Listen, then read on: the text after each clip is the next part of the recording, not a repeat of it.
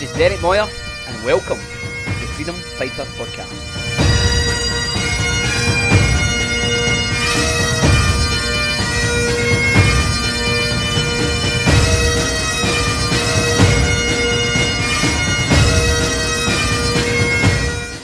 So welcome friends to another Freedom Fighter Podcast. I hope you're good.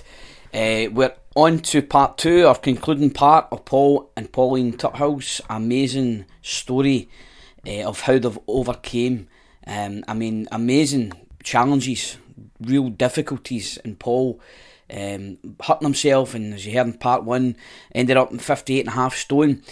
And how many people really in the world come back for that? It's really a miraculous story. And in part 2, we're hearing the real nitty gritty now. We're really getting down to what was the key things he had to address, to change, to come off medication, to believe that he could get off all this, get this weight off himself, and then live and sustain himself at a healthy level. So it's full of treasure, full of inspiration that he's able to share with us. So listen in, guys. For those of you who are encountering difficulties, be encouraged, be inspired by his story. Paint a picture now of how, because I know you mentioned to me about the challenging of some of these lies, and it made me think. I know I've discussed this before with others, but I had read a wee kind of study that was done, the research around hypnosis, and it was like guys were studying these things to find the truth that people under this under this hypnotic the subject that was hypnotised, they just acted on, basically they were told that their finger had just touched a red poker, and they would grimace with pain. The cardiovascular and lymphatic symptoms would react just as your finger were a red hot poker, and produce this inflammation and perhaps a blister on the skin. But it wasn't real. It was just because they were believing this stuff. That when we believe and agree and accept certain things, we act as if they're true.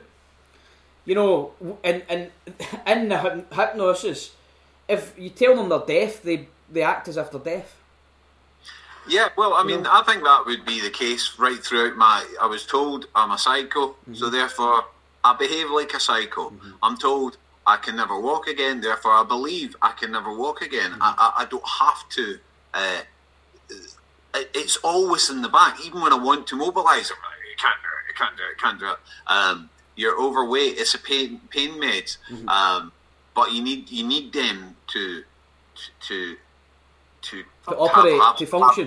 To operate and function. So you got these things, and you buy into it. You keep going down that route, and you keep buying and buying and buying, and you don't challenge. Or even if you do challenge, it's maybe less painful not to challenge. Don't try and challenge it, Paul. That's painful. Just accept where you're at. You're a nut job. You're in a wheelchair. You're overweight, and that's you. It's just who you are and where you'll be. And eventually what would happen is I would get the subject. What I decided that day when we left that consultant in Aberdeen who's going to do my gastric bypass, how do you lose 20 stone? How do you lose 20 stone? I mean, how do you? And that was the question. And I've been in a very low place. Remember, 2 months earlier I've committed suicide. And in some respects, this kind of a laissez-faire attitude to life and whether I live or die or not really didn't bother me at that point. If it was like I either live or I die, and I'm not bothered with either or, but I don't want to live if it's under these conditions. So what I said was, I'm going to stop. If the medication, if I believe the medication are causing me the problem, I'm just going to stop taking them. And I did. I went and took myself off all my pain meds, everything, came off it all in one go. I cold turkey. Now, that wasn't advisable. I'm not telling anyone of your listeners to do it, but that's what I did. You did. And Because you did get trouble for it. Yeah. I mean, it could be potential. It was some of the drugs that I came off of could have killed me by doing that. But at the same time, this is really. I had to go through the withdrawals. They were very difficult. But ultimately, when I came through that process after a couple of weeks, I really found myself in a place, first of all, that I had, my pain was neither better nor worse. It was just the exact same as whether I was taking them or not. So there was no benefit to taking them for pain-wise now. But some of my mental clarity, my memory had been heavily impacted by the tramadol, and I was starting to kind of find a bit of clarity in my memory again. I could remember things. And the other major thing was I had control over my appetite. For the first time in years, I'd felt I had some sort of control over my appetite. I felt I wasn't in this wild. And anecdotally, I've looked at a lot of people that have been on the same meds. I've known them when they were younger, and I've seen them now. I've known them when they were thin, and I've seen them on the exact same meds, and they've ballooned up. So I can now see, is it? And then I've seen how they behave around food. So it's not passive. It's not like you're having this medication and you're suddenly like blowing up. It's how you're reacting to food when you're on this medication, and that, how it affects your appetite levels. So that was one of the first things. I gave all that up. I started to, I remember years ago drinking water and seeing that the benefits of that. So I looked into it online. I've just researched it. How much water should I be drinking? Found a magic formula, not a magic formula, but a scientific formula that most physicians would subscribe to. For every pound of weight you are, you should be drinking 1 ounce, half an ounce. So for every pound of weight you are, you should be drinking half an ounce of fluid water. And what did that work out into when you were 50 odds? So when I was 54 stone at that point, when I'm starting to change, I'm at 9 litres. Wow, I was like 8.5 litres, so I just done up to 9. And I would lose that 20 stone by coming off the beds and drinking the water and restricting my calories to 1,800 calories a day. I would lose that by the April. So that was what, 5, what's that, 6, 7 months? 6, from November to the November, beginning. sorry, November. Yeah. Wow. So 6 months or something like that. That's 7 a months. heck yeah, that's some feat, that. Yeah, so I phoned the doctor. As soon as I get to 34 stone on the scales, I phoned the doctor. I'm like, that's me, I'm 34 stone. And he's like, first of all, I never thought I'd ever hear from you again. So well done. And I was booked in a week later. I got my operation a week later. But here's the crazy thing. I'd done so well. I was feeling good. I was still in the wheelchair, but I was still feeling good. Get my surgery, and I would from the April to Christmas, I'm now just in a phase where I had to go through my post-operative diet, and eventually I would reintroduce food in, and I would just live. I had no real I was doing my water. I was definitely doing my water. That was always. That was one of the reasons why I got into water, because when you have that kind of surgery, you have to do the water. You can become chronically dehydrated quite easily. So I did the water, but I wasn't really monitoring as such what I was putting into my body. I was just relying on the mechanics of the surgery. So if I ate this, I felt full, that would be me. If I felt full, stop. If I would felt sick from eating something, I wouldn't eat it again. That was really all I was doing. There was no real plan behind it. But ultimately, I would kind of languish over the March to the Christmas time. But I'm not feeling, most days I'm not feeling that good now. I've had the surgery, I'm not feeling that good. I was kind of resentful in some ways. I've had the surgery because I'm not feeling good and I'm not enjoying it. Bariatric surgery, just explain that, Paul. How did it, what did it do? What does it do? Remove?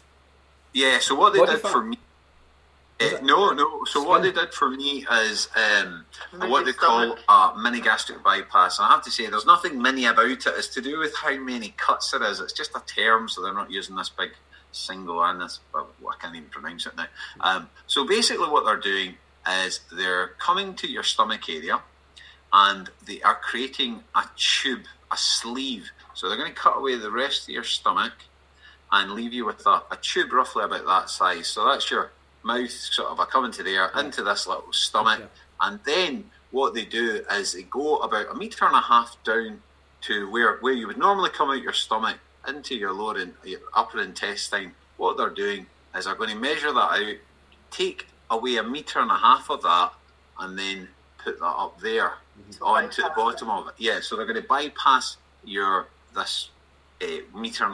Yeah. Why? Because up there is where you process all your fats and sugars and things like that. Mm-hmm. So the idea is it's an operation of malnutrition. Mm-hmm. So they're trying to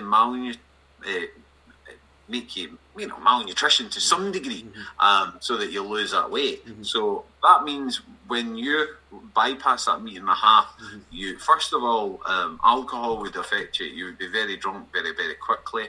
If you have, because it's going straight into it's bypassed that area that's less sensitive to all these things. It's going straight into your bloodstream. The same as for vitamins aren't they aren't absorbed the same, but neither is fat or sugar. If you had fat or sugar, a very fatty or very sugary snack or meal, that's going straight into your bloodstream as well, and it produces a thing called dumping syndrome, where all the hormones flood into you, and you feel like you feel like you're about to die for 15 minutes, and then you come back, like you're fine after 15 minutes, but for 15 minutes you feel absolutely horrendous. And that's really what I was kind of in that process of trying to find out foods, because I was still in the old mindset. I was still wanting to eat some of the things I was eating from the past, but seeing if they work. Anyway, I wasn't feeling good, but I had lost another 4 stone in that time, and that was me. I'd made 30 stone. I'd made 30 stone. I was told I could never get less than 30 stone. So I'd fulfilled all my agreements. That's what I'm thinking. I've fulfilled everything. But a friend of it said to him, I said, I'm not feeling good. And he said, why don't you go back to exactly what you were doing beforehand? You seemed happy. You seemed healthy. Just go back to doing it. And that's what I did. I went back and I kind of retweaked things, because obviously I'd had the surgery in that time now. I retweaked things. And ultimately what I found was I started feeling better, and boom. Just with the water? You're talking about the water? So water, calorie intake, I'm the 1800, and eating a protein, hanging back, so a protein, fats and carb-based diet, but staying away from anything excessive of sugars and too high fats, trying to eat healthy basically, but within a limited amount of calories. Also going back to small, I had about 5 meals a day. I still have 5-6 meals a day, but it's all smaller portions and things like that. I never actually get to a point where I feel that fullness that I was experiencing when I was before that time, where I was taking things to a limit basically. So ultimately, I lose 2 stone very, very quickly from making that switch. And so I'm at 28, and I'm like, you can't get to 28, Paul. How can you get to 28 if you're being told you're at 38? And that really made me go, what happens if that guy had got it wrong? What happens if I've been told something that wasn't true? But I believed it. So really from there, I kind of went, I'm just going to run with this. I'm just going to see where I can end up. Regardless of what all the medical journals are saying and doctors are saying, I'm just run with this. And that's what I did. So I would continue to lose weight. Now, once I'm getting under the 28 stone, it means that when I was mobilising, because I could shuffle, I could walk a tiny, tiny bit, but it was a heck of a lot easier getting off of, to mobilise into chairs and things like that. I was getting up easier because I was getting lighter, and that challenge, like seeing my weight going down, then going, what would happen? Plus, I wasn't really. I mean, there was kind of a negative experience happening when I was in the chair. People had come and had a meal with me in my home, and they would treat me one way, and then I'd meet them out in the wheelchair, and they were treating me a different way, and I didn't like that. And I kind of just, I'll never have the quality of life I want if I'm in this chair. I'll never really accept it. And the other thing is, I think I have seen an improvement in my mental health, and I've already had a doctor say, what you were once told about yourself wasn't true. And so I'm improving mental health wise. Everything's going positive. And ultimately, I thoroughly thought to myself, right, I don't want this life to just come out that I'm always in this wheelchair. And I think the reality is, this is a strange thing, I think there was a degree of, once I was told I'd never walk again, I never had to make any effort to walk again. I could stay with mum, because I've been told that I would never walk again, so what's the point of trying to make any improvement? If I couldn't make good improvement, what would be the point? So it's great to hear that there was a shift, that you were really starting now, because of the gains you were making, the progress you were making, you were starting to bring more thought, more energy into action, that resulted in, obviously, your faith.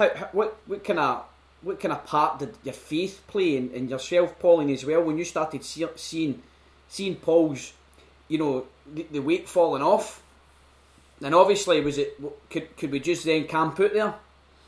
Could we camp out just oh well, we've got down to this? What gave you the drive and incentive to keep saying, no, I've got new challenges ahead.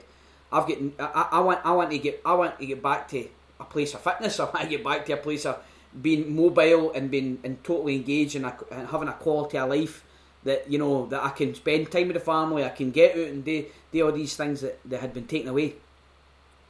Well, I suppose for me, this would be a major. I was just, sometimes we all go through moments where you sort of just cry out.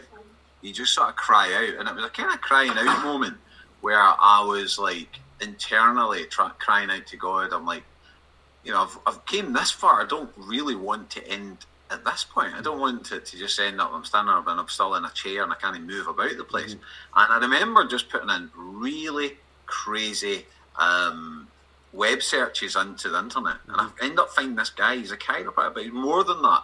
He's sort of and one of the things he says, so from California, a guy called Dr. John Bergman, talking about back pain, and one of the things he says is, the truth will set you free. Well, we've all heard that.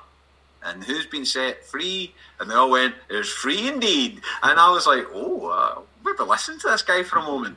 And he was coming from it from a sort of spiritual aspect as well. But ultimately, he kind of convinced me through a couple of, perhaps maybe it was that kind of Christian language or biblical language that made me kind of prick my ears up a bit more. I was like, I know what this is about.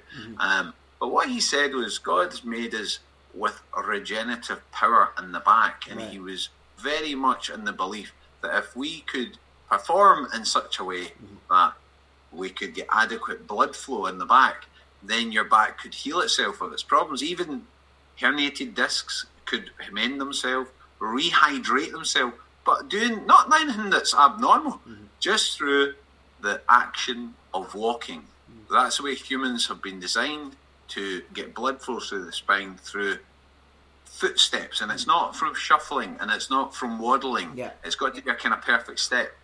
So that it seemed like the other thing, it was as if God was putting things in my way, first of all, that I could buy into, that I could believe in. I was kind of going, I think this is true. The other thing is, even just someone like Alec talking about that bike, when I suddenly was down at 25 stone, I phoned Alec, I said, I'm down at 25 stone. Have you kept that bike? Now, he could, of course I've kept it. I told you I would give you it when you're 25 stone. How did you know I'd be 25 stone? I just knew. It was that sort of a faith affirming idea that even though you're in a total place of madness, God is speaking into other people about you and believing in you. And God had always believed in you in the first place. And that's why he put it in the hearts of someone like Alex to keep a bike for you. It would be inconceivable for somebody in any other position to have went and offered that. But there's been times where it's been hard. There's been times where I've felt very, very close to God. See, even my worst, even when I was really hard places, I had lovely communion with God. There have also been times when I've been on the journey where it's been it's been hard as well. It's like it's difficult. I experienced so much during that time. Some of my thoughts towards maybe how, in terms of faith, how we should be doing things. Sticking plaster scenarios very rarely work for people. Coming round people. So sometimes the way that the church traditionally does church, it doesn't. You don't see it. There's actually a lot of people out there, pain and suffering, and they are in desperately sad places. And getting them to go to church on a Sunday just to come and sit and listen to a sermon is never going to cut the mustard with them. They need a bigger input and things like that. And we're not meeting a need in some ways. By doing that, just having it exclusively, that's it. You're doing church, and then that's you suddenly going to be as if you're on. You're going to be overcoming because of that. I'm not saying that that's not good. I'm just saying if that's your only approach, then it's not going to reach the people it needs it to reach, because they can't even get in the front door of the church. They're so incapacitated with their problems. So. It's been a challenge, and it's made me question things. Those things that have happened, whole movements have happened from the time that I went and first hurt my back to where I came out of the chair, and those kind of 9 years. Whole movements had happened, and how I would once thought very dogmatically about stuff, I really started when I came back out of the chair. See, when I came back out of the house, when I came back. How did that feel? What was it like for the first time, just getting out the chair? Well, so for the first time really getting out of the house, I was in a wheelchair. That was one thing I would say. The first time doing it that way was interesting, because I was going round as an invisible person. When you're in a wheelchair, you're invisible, man. You want to go about and examine people, do it from a wheelchair. You're totally invisible. And what I was looking around, where I was at college at the time, and when I was going around, I just saw broken people everywhere, lonely people sitting, and it was like it wasn't just a vibe, and you could see there was a great deal of suffering around the world, and I found that very, very difficult, because I was just a guy in a wheelchair going by, and they didn't have to sort of smile at me, didn't have to acknowledge me. You could just see they were absolutely broken and isolated. So that was one thing that's been about something that's on my mind a lot. That there's a lot of really vulnerable, broken, isolated people out here that people wouldn't even think they were. But when you see them in the context that I saw them in, it was very easy for me to see it. And I would often have people come up and tell me that as well, because I was so non-threatening in a chair. Coming out in terms of coming out of the wheelchair, so I would take 10 perfect steps a day. Eventually, those 10 perfect steps, I had to research, what does 10 perfect steps even look like? But coming out, I went from a machine called a rollator. It's like a kind of Zimmer frame with wheels, onto double crutches, onto a single crutch, onto a walking stick, and then the walking stick goes. And how long did that take? Well, from once I went and said, 3 months. 4 months ultimately. This is the thing. See, when I knew that guy had got it wrong over that weight loss, I could only be 30 stone. It made me think, what happens if what happened? And then I even questioned myself, what happens if what happens if I have hobbled myself all this time? What happens if I think I couldn't walk, and actually I could walk? Now, I knew I had mechanical problems because I'd lost all my gait. I wasn't able to walk in a way that a human should walk. But what happens if there was so much of this society? It's not just that there's physical pain. There was physical pain there, because that was part of the healing process, getting rid of that physical pain through the steps. But the being somehow restrained in a prison of my own making. Yeah. And submitting to it. And submitting to it, resigning to it, capitulation, accepting it without protesting it, questioning it, So that's what I did. I just kind of had one lifeline. This guy I believed at least that I could rejuvenate my spine through that adequate blood flow. Just focus on that. All I had to focus on. Didn't have to focus on anything else. I didn't have to think, should I be coming out? Just had to focus on doing these 10 perfect steps. And that all came after your other fall, though. He went out on the ice and fell on the ice and thought he'd done his back in again. Oh, that was a horrendous. I had to get the paramedics out and everything. He was crying. Couldn't get him off the ice. It was like sheet black ice out in our street. That and it looked wet. Dramatic. Because that would have been the previous wound, the previous fall, and it all came back together after all these years of thinking, no, again. Yeah, so do you know what? That fall probably, you felt better after it, didn't you? So I got to the stage where I was starting to feel that I could walk about in double crutches. Right. But it would take, to walk 3 circuits on the street is just approximately a mile. It would take me ages to do that. And I would go out in the morning at night time. Go out early morning where it's still pitch black. It was winter time. And if it was too ice, I wouldn't do it. But I didn't realise what I was. I thought it was a wet morning, and I was actually walking into black ice. And I came down, and this was the reality. I remember lying in the hospital. It was horrendous. The pain was.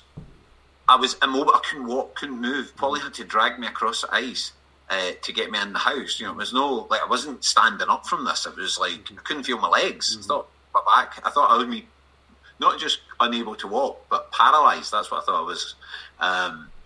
And even the paramedics, nobody knew what was going on. They thought that perhaps this is it as well. And I do remember just going, God, why did you take me to this point? Why did you take me to this point where I'm just about to get on my feet? And what have I done? Is there something I've done in my life that I'm destined not to walk again?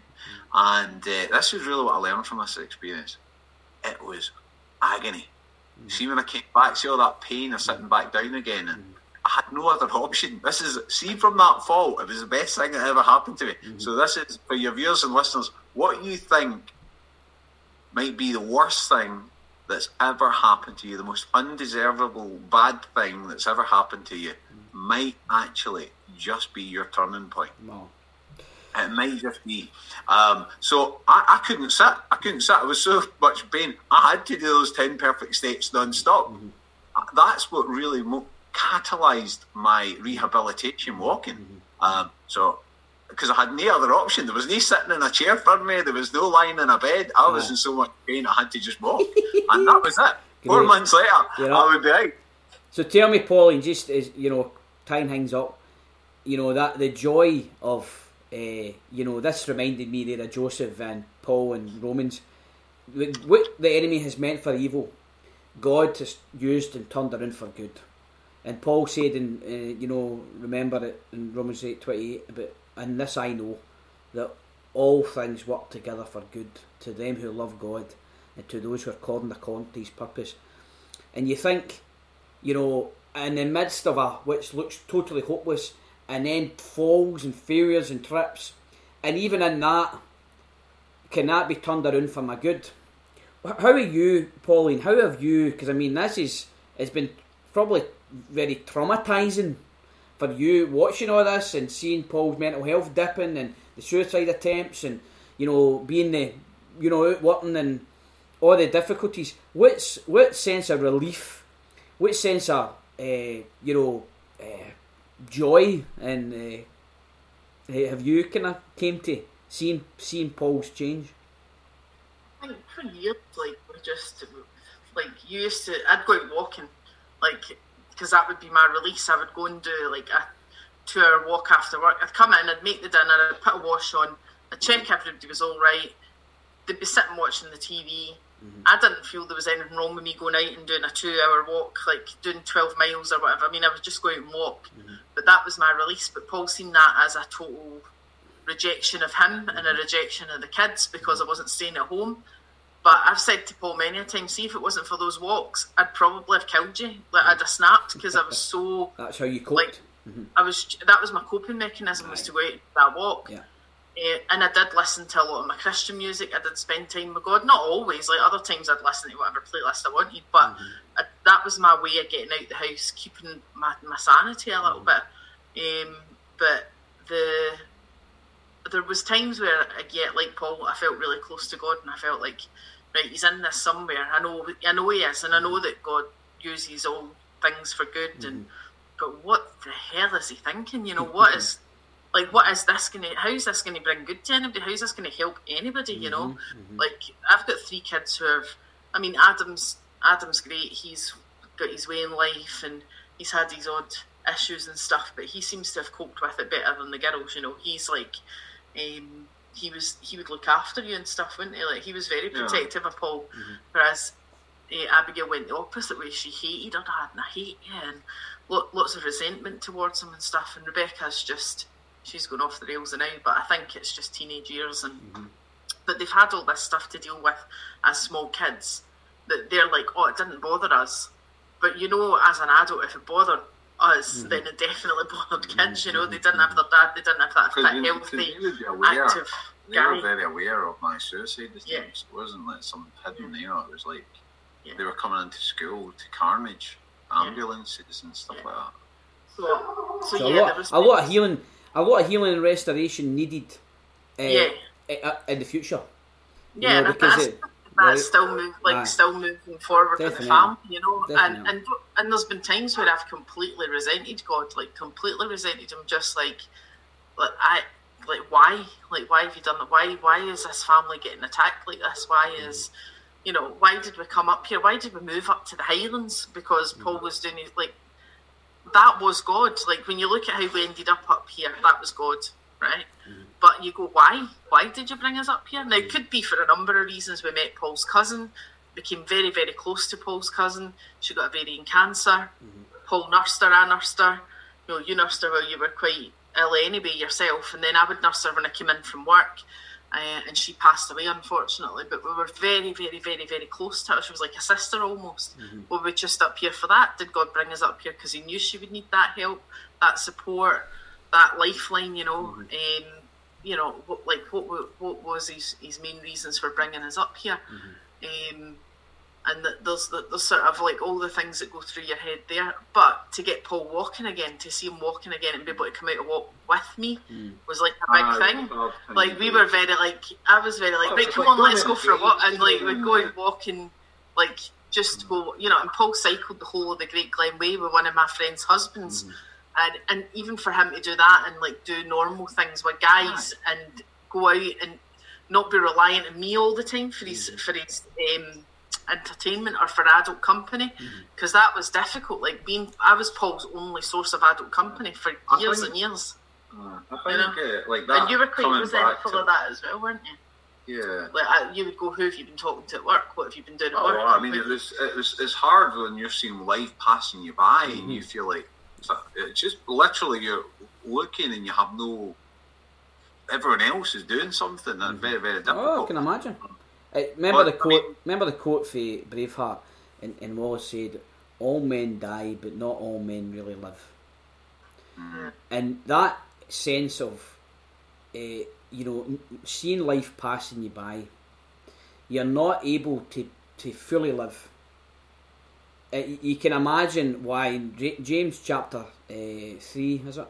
It talked about where there is confusion. Where there is envy and strife, there is confusion, and every evil work is there. But you know, when you're in that place of no living well, no doing good, you know, it just opens the door. I've experienced this in my marriage and family over the years. You know, when there's conflict, there's strife, there's this confusion, and every evil work is in that environment. And that's when you start getting paranoid and the thoughts of suspicion enter in. You're wide open to all these thoughts to, what about this? What are you doing? Why are you not? But it's all based upon, I'm actually not alive here. I want to be with you. I want to have that. You know? Yeah. But that's how I know, and I hear your concerns and frustrations, Pauline. But to be able to come to, after it all, to look at the ashes at all that, and to be able to rise and see a higher good coming out it. You know, seeing God, you promised me, because I know these scriptures that we've all heard, they don't actually mean anything to anybody unless they're applied. Just like me saying, oh, I believe that, you know, with the overcomers, but I don't do anything about overcoming. Yeah. Just like what Paul's story's all about, you know, that the bottom line is, I know that good is only going to be experienced by me when I claim it for myself. Yeah. When I say, you have turned this around for my good, and I continue then, because the narrative's still coming out, if I'm still playing the same old broken records, if I'm still interpreting through the same old lies, the same old stories that I lived in to cope, or lived in, and you know, for all the years, you know, it's like, to me, the great news ahead, because we know we're just beginning. We get our health back, but we want our hearts back. We want our children's hearts back. We want, and that's what I pray and believing with you, that this journey of what was stolen and lost for your kids and their parts of their development and the, you know, the stage they're growing, the, you know, stages of growth there, you know, everything can be restored. What was lost can be restored. What was taken and stolen can be restored, and we can have better than whatever had before. Yeah, you know what I mean? I'll tell you, just so your listeners and viewers, because it must be saying, I wonder what it'd be like coming back out of the chair. And, you know, I've got a job now. I'm a tour guide in the Highlands, and I get to take people on day trips to places like Skye and wonderful places. And I jump in and off a bus and all these things. And he calls that a job. Yeah, I know, it's like but you know, you just chat nonsense to people. But ultimately, that's not what really the strange coming through it all. Mm-hmm. See where you really experience it sometimes. It's actually just walking around it's the simple things. It's walking around a supermarket by yourself, something that you could never do. One, you couldn't got there by yourself. You couldn't have pushed yourself around by yourself. And then to be walking doing that's so novel. Sometimes I'm smiling. Sometimes I'm like, it doesn't matter. I could walk the Great Glen Way. I could do this. I could be standing at the top of the Kerrang in Skye. I could be doing all these things. But actually walking through a supermarket and just enjoying some day-to-day things. Now, I know we're going to kind of wrap things up. Just one thing I remember reading during the midst of all this, and I don't remember it being a negative or a bad thing. I just remember getting access to a book. It's a free PDF kind of style book by John Piper. It's called Disability and the Sovereignty of God.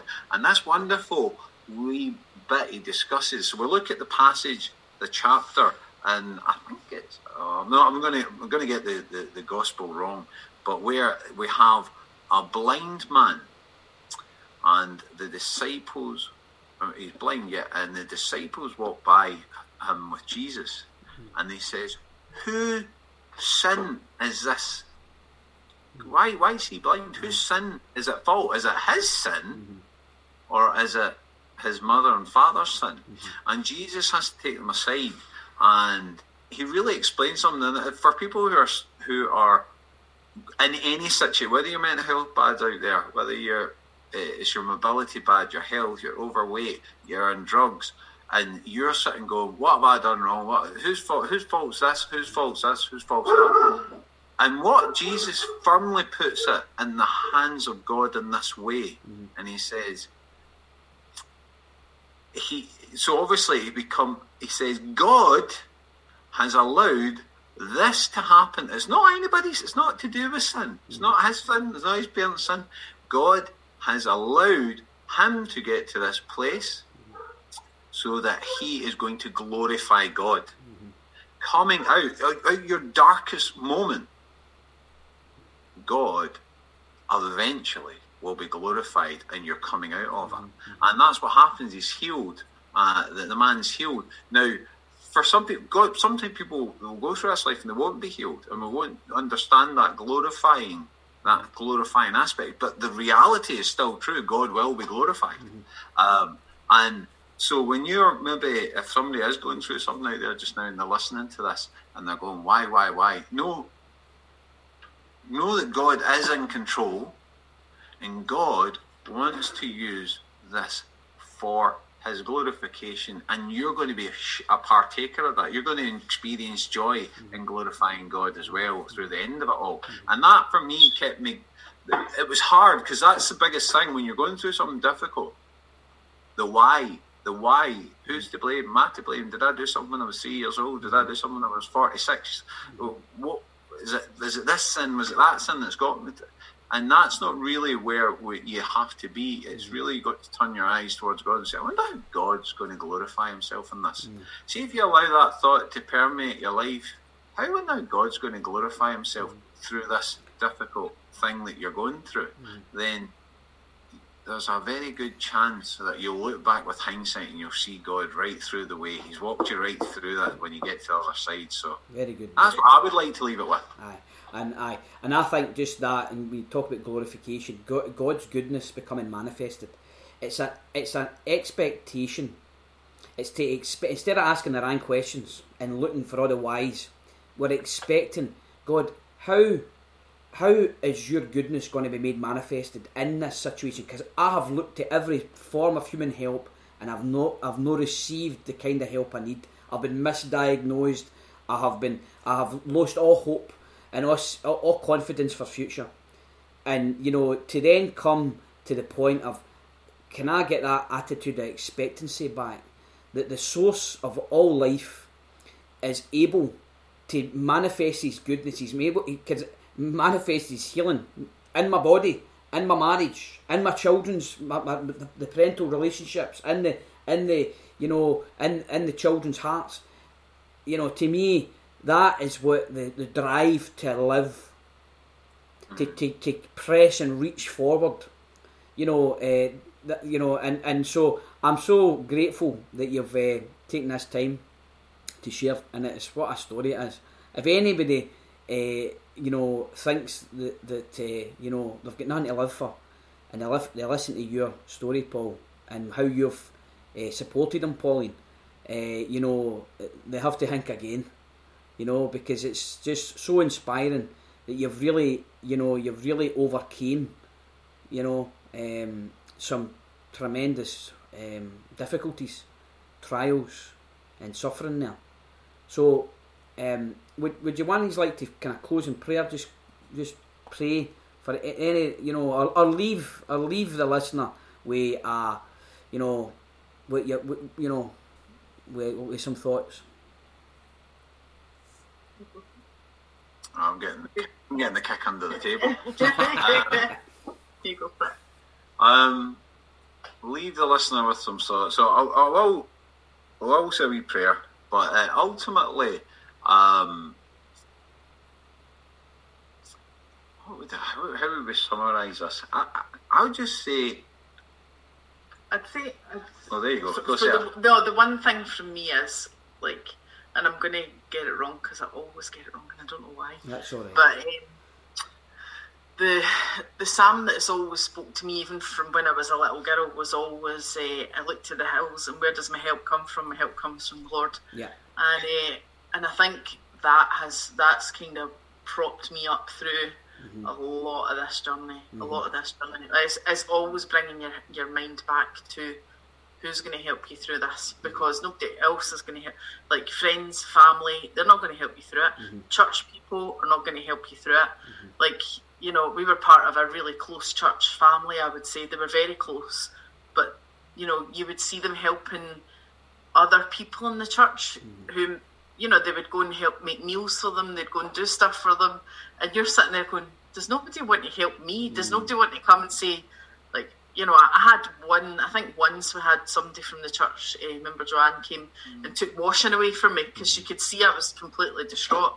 And she was like, I'll just take your washing. And she went, took the washing and did it. And, that was fantastic. And then, I've always had Julie, even though she works away in missions and stuff, she always came back. And it's funny, when she always came back was always when we needed her. She was here when Paul ended up in New Craigs for the week.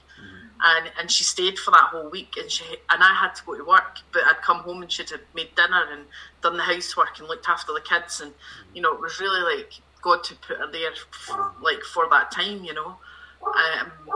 but I'd say the one constant throughout it all is you always know God's going to be there. You can't expect other people to be there and help you because they've all got their own lives to lead, they've all got their own stuff going on, and I think a lot of the times they just thought that we would just go on with it, And I suppose in a way I'm quite a stubborn person in that I would have taken help if somebody offered it, but I wouldn't tell anybody I needed the help. You know, like I wouldn't let people know how bad it was. Like you and I knew, and the kids knew, but we wouldn't let other people know. I think, but ultimately, God Sam, he was there. Is it Psalm 120? 121. 121. Yeah, 121. Yeah, that's what I was going to say, but I always get it as a 1, 2, 1 or 1, 2, 3. The one thing that I would, so what would I want to leave the listener? And if you've heard this, if you've got to this end of the story, is this: there was times I was told things, and there was times I believed things about myself. So people either told me things about myself or I believed things about myself. And the reality is, those things have to be questioned. If there's something, a narrative going on in your mind, I can't do this because of that. I will never stop this because of that. I can never go because of this. Challenge them. You're not going to be able to necessarily do that all the time by yourself. That's where you're going to need God to come in. The truth will set you free. And I can guarantee you, if you are got to this point in this, you are needing help, you are looking for a way out of whatever your scenario is, you are going to have to allow God to reveal to you what is really true about you. And there is things that you have bought into, you believe they're fact. You believe they're fact. Sometimes you've even told it yourself, nobody else has ever said it to you. You believe it is absolute fact and you'll never be able to change. And that is not accurate. What you think life is going to hold for you or the way it's going forward, that's not accurate. So that's what I would leave you with. What lies are you believing about yourself that you're accepting as truth? And until you change that, you will never see whatever's holding you back, whatever place you're at, you're going to have to learn to do that. I'm having to do that. Derek's having to do that. Pauline's is doing that. We have to do that as part of our daily life. What lies are we believing? So that's where I would leave you. I'll let you close in prayer then, Derek, if you want. Thanks, Paul. Thanks, Pauline. Tremendous. Thanks for sharing with us. And we just pray. I just pray a blessing on you guys. Pray a blessing upon your marriage. I pray a blessing upon every one of your children. And everything that God has got for you would be released. Every bit of damage, every bit of pain and trauma throughout this process, that God would give you that hope of healing, giving your heart back, giving your children their hearts back. Every regret and every bit of shame that would linger because of the lost years, I pray would be released. The healing and restoration in every area would be released to you as you move forward. And this story and how you've come through it would be used to help and encourage and motivate and empower so many others. And we just pray that in Jesus' name, in agreement. So everybody, thanks for listening, and I hope you've all been blessed, and we'll see you next time. God bless.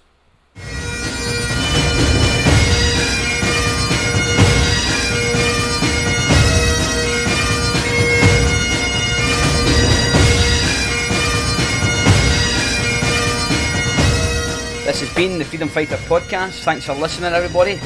If you want to connect with our services, or you want more info or details about upcoming events, connect with us online at www.freedomfighters.life. or drop us an email at info@freedomfighters.life. Till next time, God bless you.